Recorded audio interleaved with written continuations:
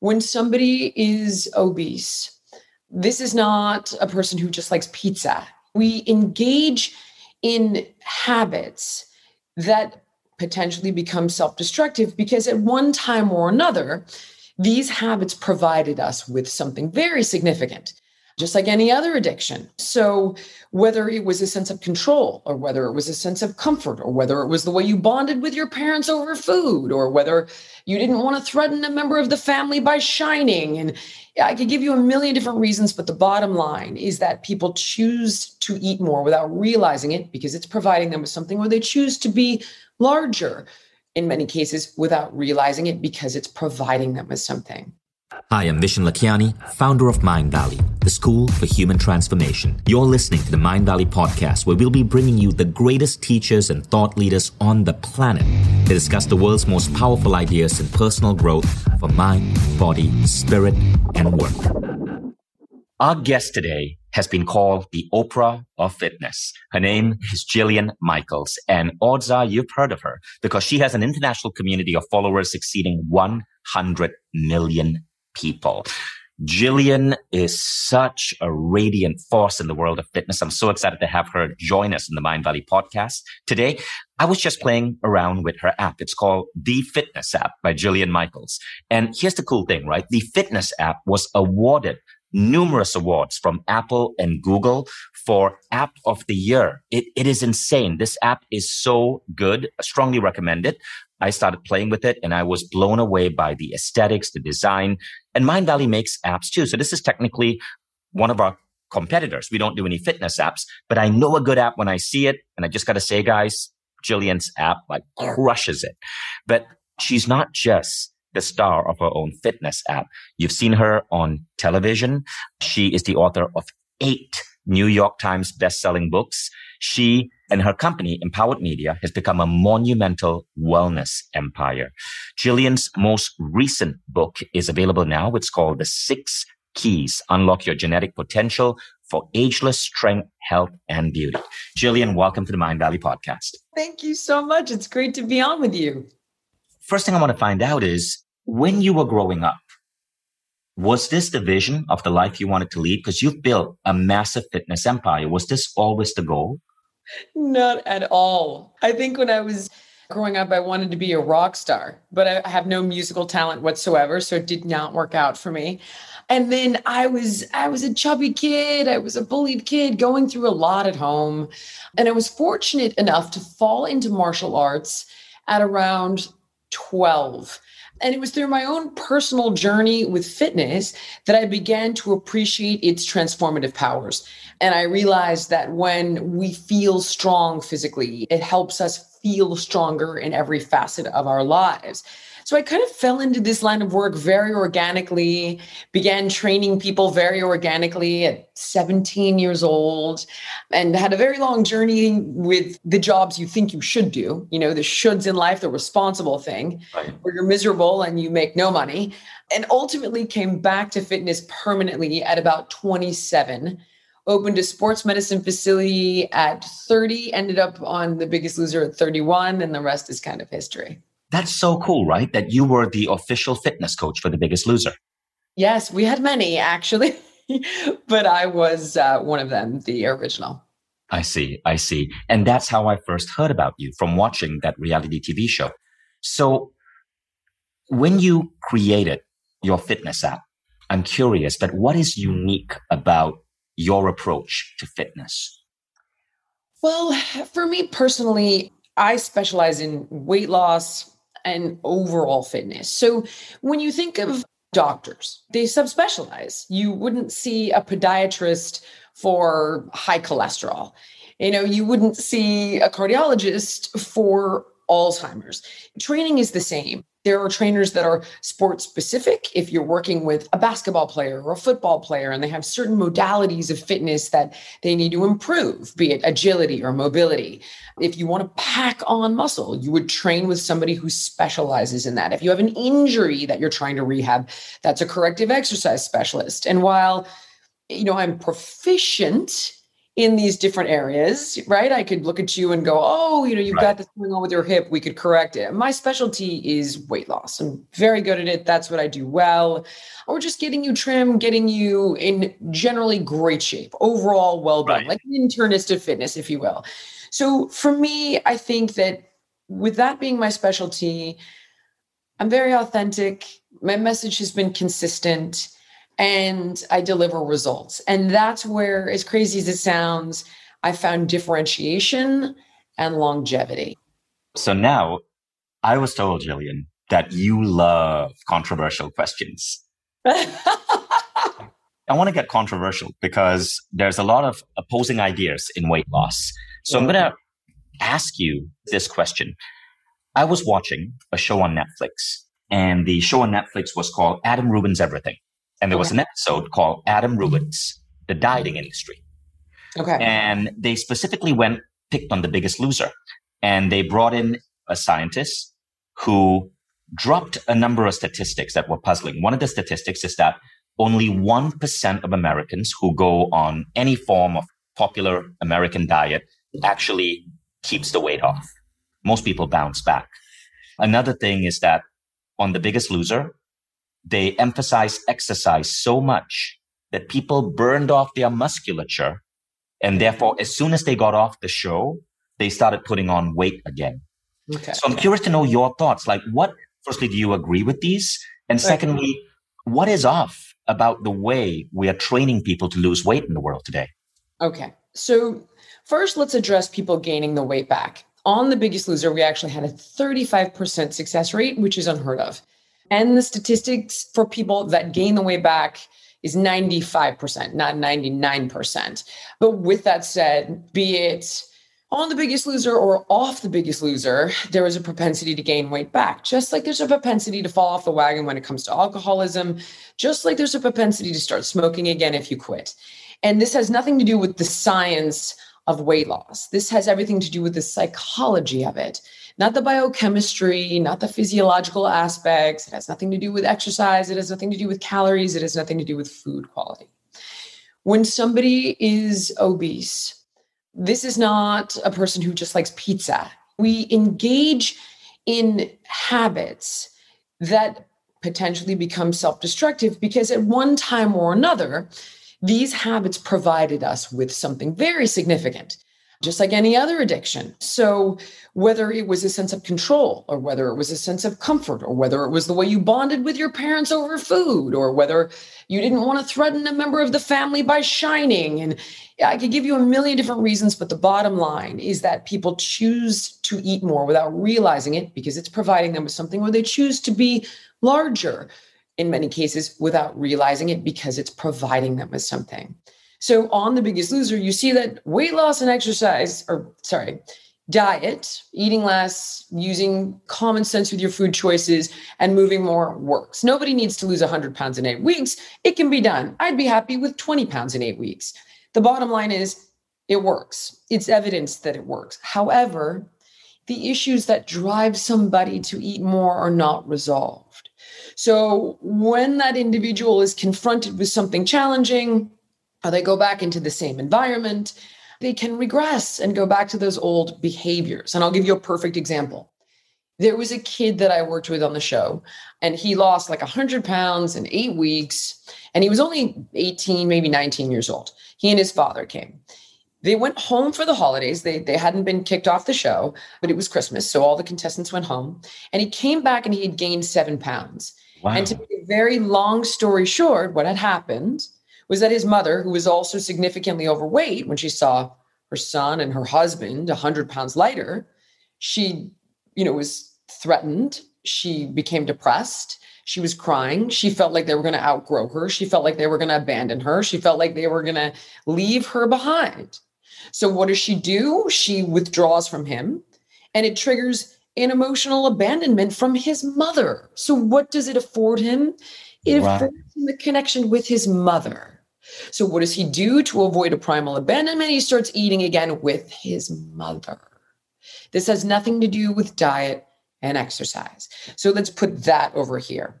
And then On The Biggest Loser, I don't know who this doctor is, but that's completely untrue with regard to muscle. In fact, I did not like the doctor on Biggest Loser. I had many issues with him. However, there were times, he would take every contestant and dunk them, and they would go through DEXA scans. And in fact, they would actually gain muscle, which I could never reconcile scientifically, because first of all, they had a tremendous amount of muscle to begin with, because when you're carrying 300, 400, 500 pounds, you're going to be pretty darn strong. Nobody needs calves this big with muscle. That's how much muscle they had already. And yet somehow they would actually gain muscle, which is unheard of, while losing weight. And the argument for this, and I would ask the mechanism of that to be explained to me, because it's totally counterintuitive. But the argument is that, or the science that was explained to me behind those results, is that when an individual has that many calories they're burning through, essentially, because that's what fat is, it's stored energy. We're not talking about what it does in the body, but that's what it is. You have this excess energy that can be utilized to build more muscle, because they're still eating, they're still taking in food. So that's just completely untrue. The science of the show exists somewhere with the doctor of the show, but I worked on it, and that's a flat out lie. They actually gained muscle. That's actually interesting. You can watch this on True TV. Adam Ruins Everything, Why Extreme Diets Don't Work. It's an episode on True TV. If you Google it, you'll find snippets of the episode on YouTube. But I see where you're coming from. I'm sure that there are opposing ideas over here. Now, one of the things that I wanted to ask you about is your opinion on the famous Vox article that emerged a few years ago that suggests that 85 to 90% of our body shape is what we eat. And a tiny, tiny percentage, 10 to 15%, is based on exercise. I can actually answer that in a very clear and easy way. If you're trying to lose weight, you must exercise. In fact, weight loss is in large part exercise. And here's why. Because, let me give you the math, the simple mathematics of it. And while people like to say that the math is irrelevant, it isn't. There are a million studies that will evidence the fact that calories in, calories out is the most powerful tool despite food quality. And you can look at the Twinkie diet as evidence of that. And this is a guy named Mark Taub, who's a professor of nutrition, who ate nothing but garbage and ended up losing 27 pounds, just to show the simple math of weight loss.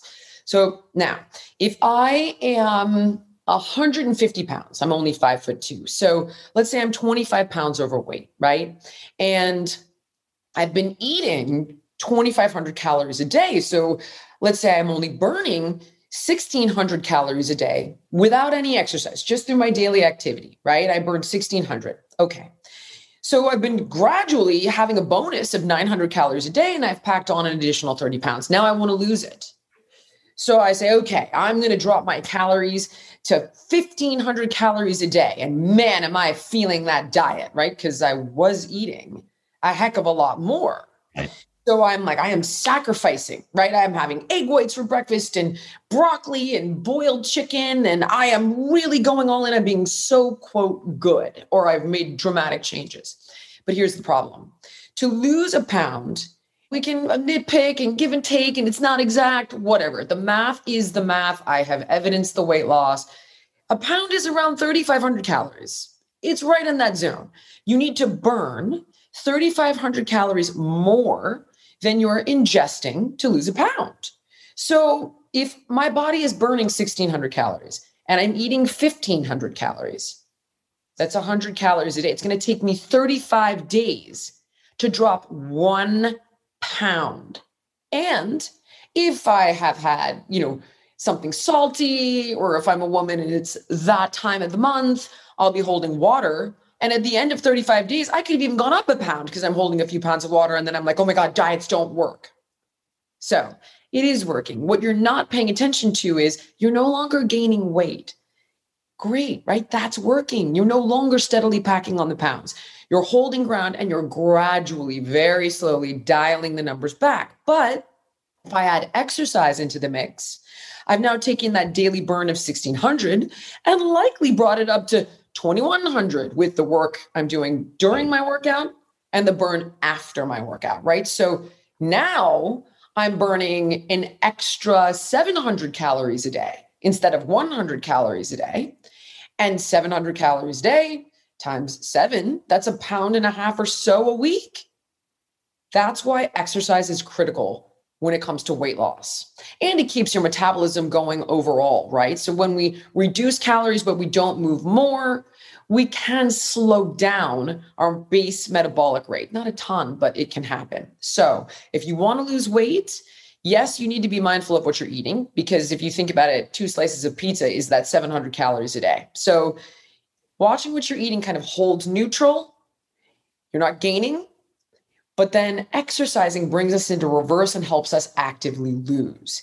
Now, when it comes to weight maintenance, it's all food, not health. But weight maintenance, if I don't eat more than I'm burning in a day, I won't get bigger. I just will not. And when it comes to weight gain, once again, it's all food. Because if I'm eating more than I burn in a day, then I'm going to gain the weight.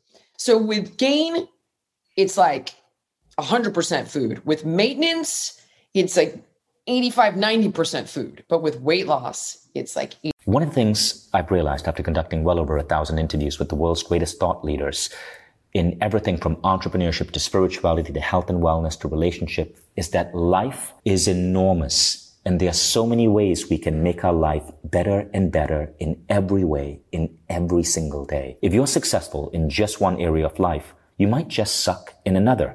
I've known billionaires whose romantic lives were in shambles. I've known incredibly emotionally intelligent people who just couldn't make money. And that's totally fine. It doesn't matter where you are. Life doesn't have to stay the same forever.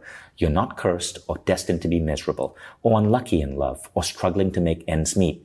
You were just never taught how to have it all, how to do things differently, how to master the human experience from a mind, body, and soul perspective. This is where Mind Valley membership comes in. When you become a Mind Valley member, you are coached by the greatest teachers in the world. You get to live a life beyond your wildest dreams and learn the best systems, protocols, methods, step by step by step in just 20 minutes a day to get there.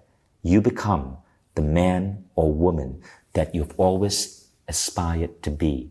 And this happens in the easiest, most effective way because of the Mind Valley transformational model. Go to mindvalley.com/now. Don't settle for ordinary. Don't settle for your life the way it is now.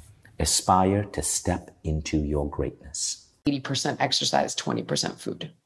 That's so interesting. It's counter to this article. I'm just going to paste the article here in the chat.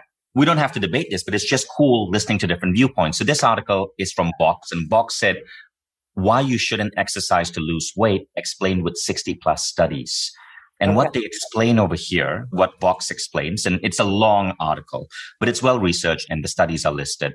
They say this, exercise is almost useless for weight loss. Unfortunately, I would need time. It's a bold statement, right? Yeah. And go through every study. But what I can say is I've been doing this for 3 decades and I'm kind of one of the best in the world at it. And I could say, like, you've seen me do it on TV. So you can say, well, they didn't keep it off. As I mentioned, that's a psychological problem. It doesn't have anything to do with exercise. But even if you were to look at any of the comments, let's say hypothetically under any of the posts on social, because you could say, well, she faked the testimonials. No problem. I faked the testimonials. Look at the comments on YouTube where people are like, I started doing your workout or I started taking your advice on calorie counting and suddenly the weight came off. I found the phrase here that I think may reconcile this. Okay. It says exercise alone is almost useless for weight loss. Exercise accounts for a small portion of daily calorie burn. But I noticed in your app, which is an excellent app, one of the things that you do that I really like is you also help with the food. It's not just exercise. You are what I loved about your app is that one of the best and coolest ways I've seen in any fitness app to help you plan your diet. First of all, as I mentioned, you can eat your way through any amount of exercise. Yeah. And that's why you've got to eat at the very most what you're burning in a day and allow exercise to create that deficit to dig into your stored energy in your fat cells, right? However, that's just simply not true. If you're training efficiently and effectively, you could burn anywhere from 10, depending on your size. I could burn 10 calories a minute. A 250-pound man can burn 20 calories a minute if I was training him. So if not more, and then you have the afterburn effect, or what's called EPOC, excess post-oxygen consumption, basically means afterburn, an elevated metabolic rate after you train. And that is impacted by the intensity of the workout, the duration of the workout. So how you train can be 500 calories for someone like me with a 30-minute workout over a 24-hour period, or, my God, with a grown man, 1,000 calories. Right. So let's move off the subject. And I want to bring up another controversial topic. Well, I don't know if it would be controversial, but I'd love to know your views on fasting, intermittent fasting. Everyone is talking about it. Mindvalley has a program coming out on intermittent fasting. Dave Asprey just wrote a book on it. Curious to know your thoughts on fasting. It is irrefutable that for longevity and health, it is one of the best things you can do. Ironically, I was just talking to a guy named Dan Goodnow, and he specializes in looking for these biomarkers of disease. And just yesterday, and he was like, one of the best things you can do is an intermittent fast. And Dr. David Sinclair, same thing, a geneticist at Harvard, who talks about one of the best things you can do for anti-aging is create a fasting window. So fasting for weight loss, no. I look at fasting as a component for overall health, fighting disease, lengthening your life. Do you practice fasting in any way? I do a minimum 12-hour window, and I try to get to a 14-hour window. And I have a little cheat now that I've employed that isn't as ideal, but I'll do instead of the MCT and all of that, I just do a little organic heavy cream in my coffee. And it gets me from 12 to 14. But if I go longer, I end up overeating because I become overly hungry. So it becomes counterintuitive. But I get a minimum of a 12-hour window, and I try to get to 14. And you try to do that every day of the week? Yeah, every day. But by the way, it's honestly the way we're designed. It's called breaking your fast. Right. What's crazy is that this is the way we're designed. We're designed to sleep overnight, not eat while we're sleeping. And that's one of the reasons that late night snacking is so bad, because that's when your body is doing all of its rebuilding, repairing, making hormones. Yeah. And you need to be in that fasted state for it to do that efficiently. This is not my science. Obviously, this is the science that's far greater than me, but I understand it. And I believe that it's a tremendous tool for health. I agree. I do a 16-hour fast 4 times a week, and I do a 20-hour fast once a week. Oh, how do you do it?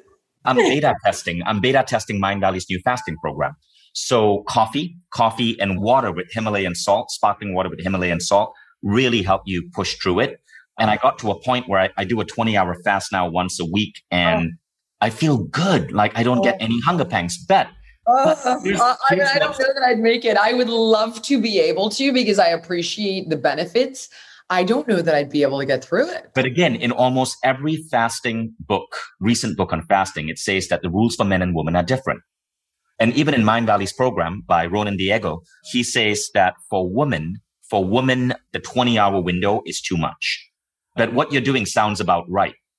I can get to that 14 with that little cheat of the cream, because it kind of holds me without getting and it keeps me from when you finally eat and you're like, wow, this is the best tasting omelet I've ever had. And you end up exactly right. I love that about fasting. I love the process when you break your fast. Yeah, Okay. The next question is, I'd love to hear your views on exercise. What are some of the biggest BS ideas out there regarding exercise, and what exercise routines do you recommend? And I don't want you to hold anything back.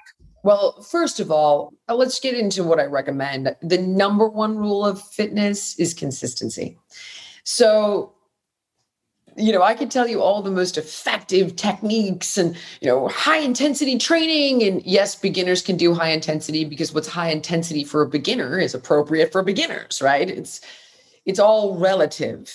High intensity training, resistance training, metabolic circuits, all of this stuff. I could get into these techniques that are going to be the most efficient and the most effective and the burn more calories and boost your DHA and your testosterone level, all that crap. But if you would rather be dead than show up for it, it's not going to work.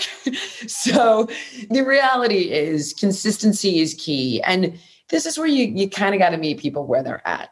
So if they love Pilates or they love dance, or they like to walk or hike or whatever, you got to go, all right, you love these things.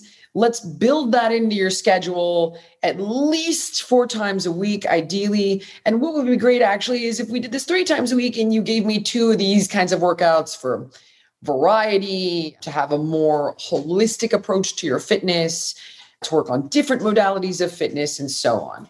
Consistency is key, getting someone to show up. And then we could get into all those other techniques I touched upon. Some of the greatest baloney are things like hot workouts. I know people love it, but it's totally counterintuitive. People subscribe to diets and workouts like a religion. It's wild how personal they take it. When you critique a diet or a workout trend, you're not detoxing the body through sweating. That's like turning lead into gold. And it's absurd. That's not what happens. You're literally cooling yourself. That's what sweating does. So when we're taking a hot workout, it compromises our intensity because it's hot as hell. So you feel like it's intense because you're hot. But we want to generate heat from the inside out, right? Not the outside in. It actually makes your contractions less intense, less powerful. It makes your workout less intense. So you're getting slower results because you aren't able to train as hard. You're dehydrating yourself, which is completely counterintuitive to health and fitness, efficiency and effectiveness. Things like that are just like, if you love it, okay, drink a lot of water, but it's not more effective. You're not burning more calories. It's the exact opposite. And I could go through, all these different things, but, people love it. So I would just say, do your homework on the pros and the cons of it and try to mitigate, right? So if you do something like that, drink a ton of water. People love communities like CrossFit. Some of the downsides is that, you've got very advanced modalities of fitness with coaches, I'm sorry, that have been trained for a weekend. And then on the other hand, you've got guys that have degrees in exercise science teaching it. What are your views on high intensity interval training? Love it when it's done properly. So what I mean by that is it needs to be the right intensity for the athlete. So what's high intensity for me might not be high intensity for you, right? If I was to have you do sprints on a treadmill or Tom Brady do sprints on a treadmill, or I'll use myself. We could have him at 14 miles an hour and an incline of 10, and I'm sure we wouldn't be able to break him, right? And we get his heart rate to 170. And I could take somebody off the street and put them at an incline of 5 and a speed of 7, and we could get their heart rate to 170. So what's considered high intensity is different for each athlete. It's based on heart rate. And that heart rate can be achieved at differing levels of activity based on the individual. And you also have to program recovery. People will tell you, some exercise specialists I respect will say there's no such thing as overtraining, there's under recovering. I don't know that I fully agree with that because people get injured when they do things they're not capable of doing. That would be considered training over your fitness level. However, the importance of recovery has been overlooked in many modalities of fitness that are founded upon higher intensity techniques. So I love all of that as long as it's appropriate for the athlete and you've got the appropriate amount of recovery programmed into the regimen. So what do you think of micro workouts? Like, for example, the book, The 1 Minute Workout by Martin Gibala, PhD. What are your views on that?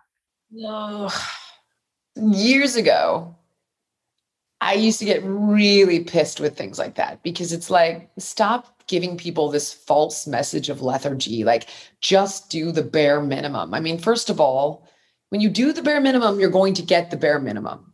Mm-hmm. Now, is the bare minimum better than nothing? Yes. Of course it is. Anything is better than nothing. Every step in the right direction is exactly that, a step in the right direction. But you're going to get the bare minimum. And I also find that it's like, oh, poor, weak, sad, pathetic, sorry you, just take the stairs, just do a minute. Like, this is not an empowering message, in my opinion. Now, if the argument is you're super crazy, you're super busy, like, take the stairs instead of the elevator. It's not saying just take the stairs, just do a minute. It's like get every bit of activity into your day that you can. It's going to be beneficial. It's going to add up over time. That message I like. I've even like appreciated the popularity of 7-minute workouts, 10-minute workouts. And I find that it is a no excuse zone. So for example, with the fitness app, we have free daily 7-minute workouts. Costs you nothing. You need no equipment. Give me 7 minutes. It's not daunting. It's not overwhelming. It's not intimidating. There's no barrier to entry. It's totally free and you can do it anywhere, anytime, and it's only 7 minutes. But it's like a gateway drug of fitness. That's a total trick. It's like, come on in, and then you get somebody doing 7 and then you try to get them to do 10 and then 15, yes, and then 20. And if you use it that way of like, look, jump in the water's fine. And you're gradually boosting their confidence and showing them that they can do this and a little bit more. And then they start to see the positive results.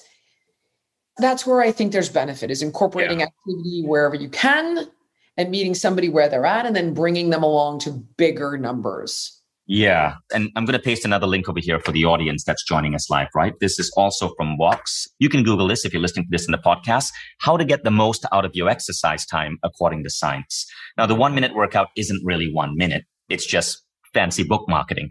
But it is interesting because it's based on the famous studies at McMaster University. And one of the things that they showed is that, so in the study, they basically had people doing a 10-minute high-intensity interval training form of workout and then a 50-minute regular aerobic workout. And they found that both had similar results. So their argument is simply, if you can't put in 50 minutes and you can just put in 10 minutes because you're busy, you wake up in the morning, you got to get dressed, get the kids to school, then, hurry off for work, 10 minutes can make a powerful shift in your life. And that's really the whole point of it. It absolutely can, especially when you're training with those more advanced techniques. Right. So, right. This kind of goes back to like exercise doesn't burn calories. It depends on what you're doing. If you're on the elliptical flipping through your phone, then no, it's not going to do much. You're going to burn 100 calories. But if you're training with these kinds of advanced techniques, you see that in 10 minutes, you can burn in a very slow kind of gradual, flip through the phone, talk to the guy on the machine next to you. If you're training efficiently, you can be very efficient with your fitness and accelerate your results. So high intensity interval training is exactly that. We're training at a higher intensity for a finite period of time because, of course, these levels of intensity are impossible to maintain in a consistent time frame. So, for example, you can't hold a 9-mile-an-hour sprint for 10 minutes. That's kind of the whole point. That's an important distinction, right? When you're doing a 10-minute workout. So the study here is based on a 2016 SIT study by Dr. Gibala. And what I think people forget is that 10 minutes is crazy intense. Yes. So you're saving time, but it's going to freaking crush you. It's crazy intense. That brings me to the next question I'd love to ask you about, because we only have about 14 minutes left. What are your views on resistance training? Great for you. Once again, it's just irrefutable.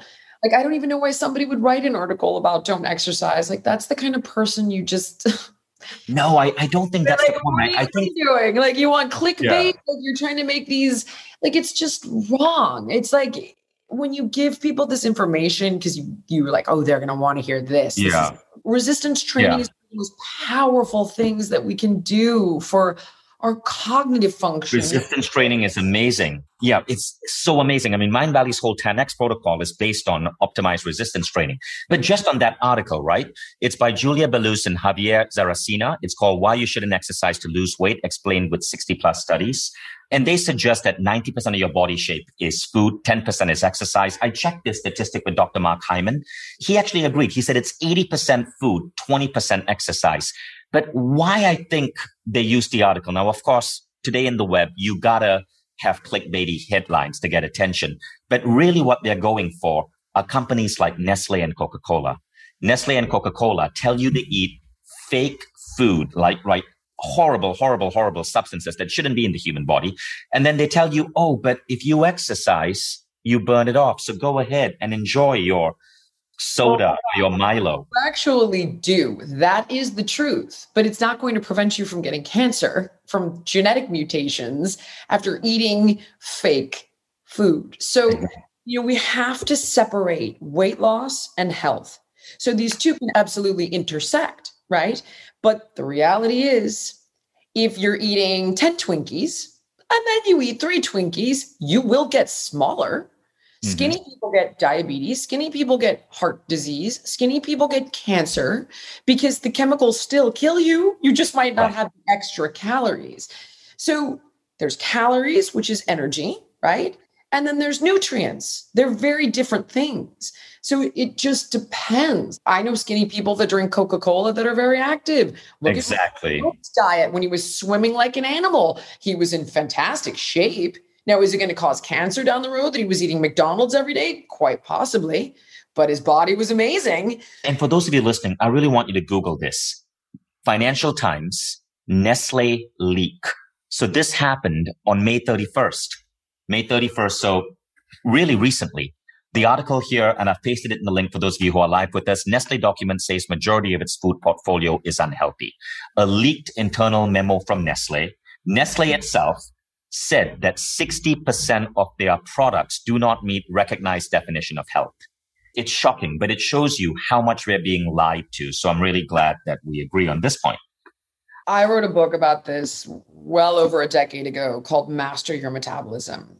And it looked at dangerous chemicals in our food, not only that, but in our air and our water and your beauty products and your cleaning products, and how they are impacting not just your weight and your metabolic function and your biochemistry, which determines how your metabolism is going to function, but your overall health and wellness.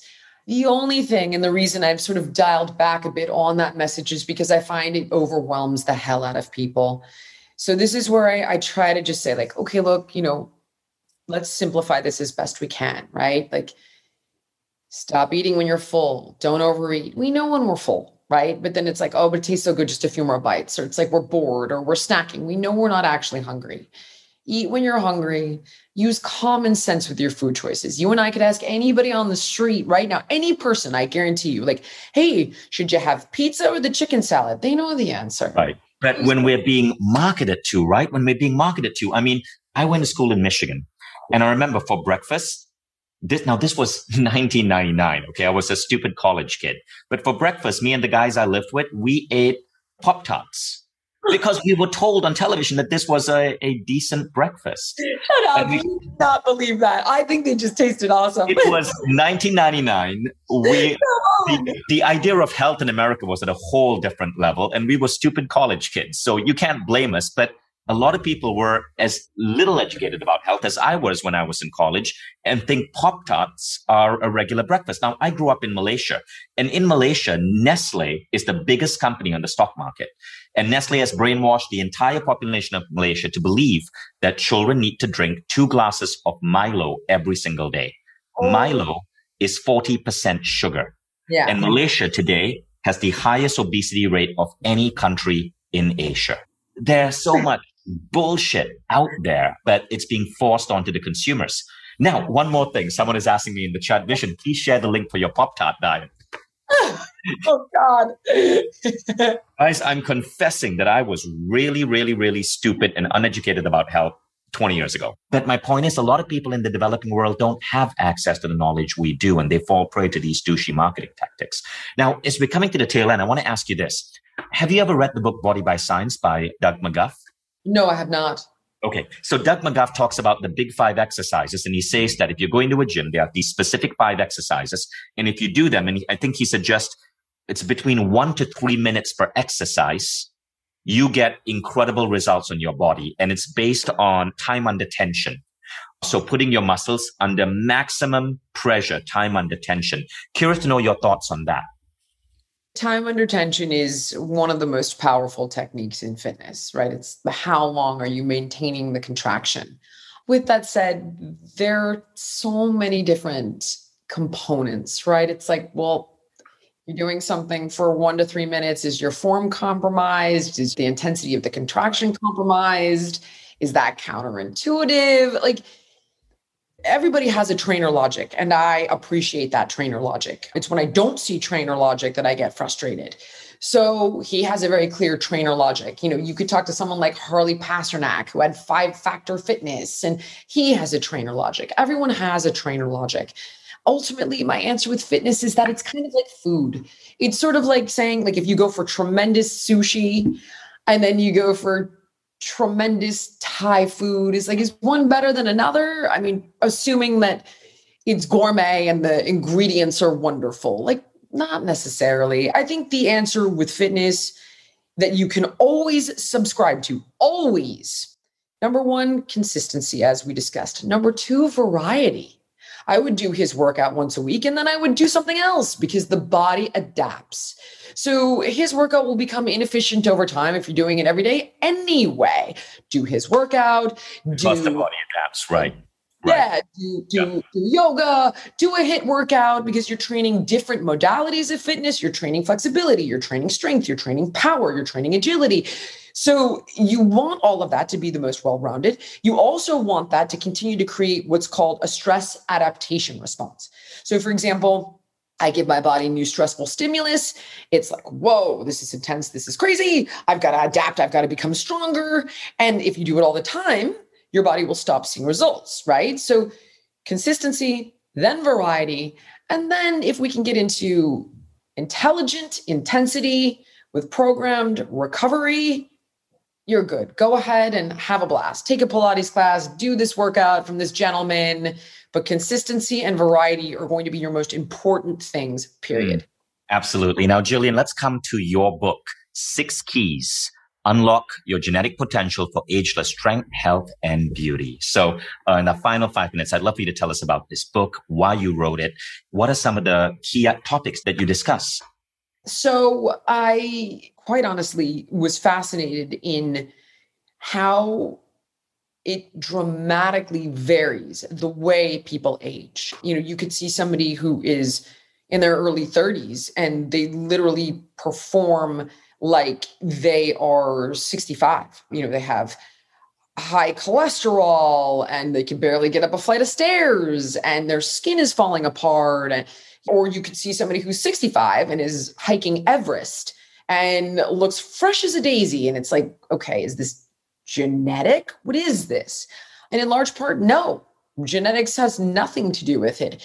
It's about the expression of our genetics, and we can impact that with the way that we live. So it's looking at these 6 body processes, everything from your macromolecules to your telomeres, and how these body processes impact aging and what we can do about it. And intermittent fasting is absolutely in the book for that very reason.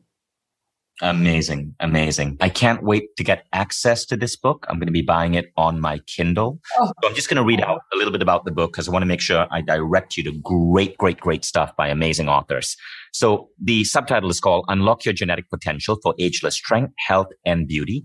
The 6 Keys presents an ageless health, fitness, and beauty plan that addresses all 6 of them and gets them working for you instead of against you. So by the 6, Jillian says scientists and doctors have identified 6 major age insiders: metabolism, damaged macromolecules, epigenetics, inflammation, stress adaptation, and telomeres.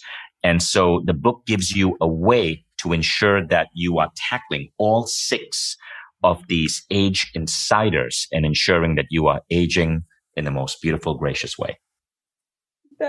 Well said. I need to have you do this for me on every show. I'm serious about reading this book. I'm going to be 46 soon, and I want to be as young as I can, as long as I can. So I'm super excited about this one.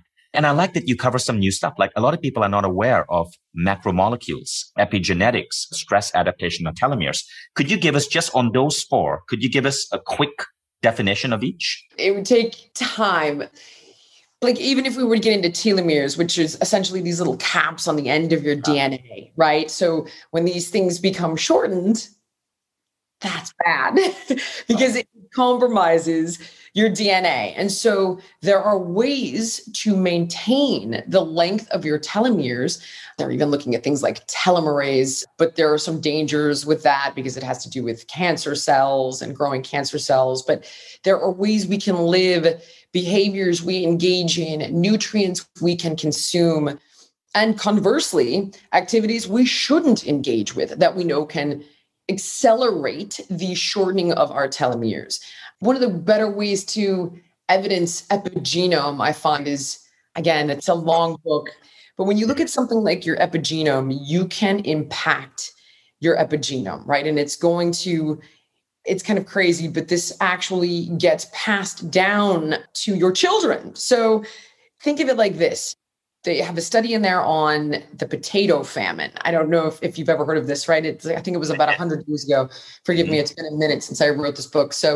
And the population went through this famine, and it left a marker on their epigenome that slowed down the metabolism of their offspring. Like every single individual who experienced that.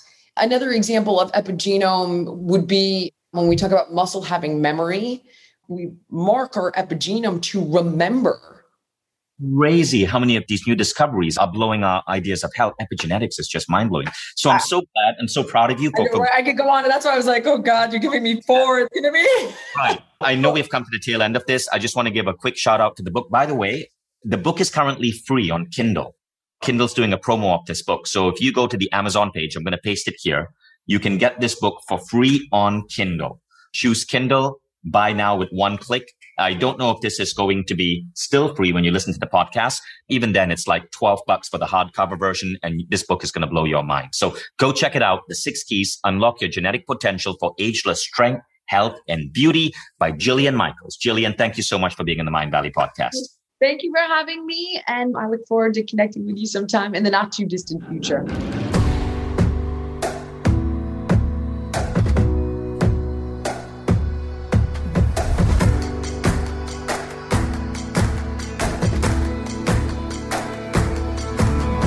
I'm Vishen Lakhiani, and this is the Mind Valley Podcast.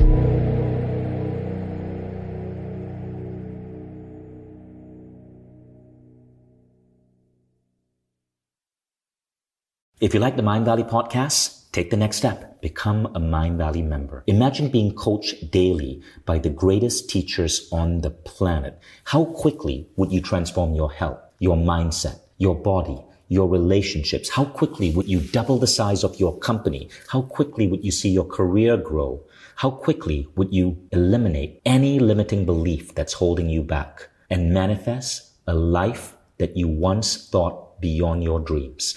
When you become a member, you don't just get access to the greatest education in the world. You become part of a community of 150,000 of the most incredible people dedicated to personal growth. Go to mindvalley.com/now to get started.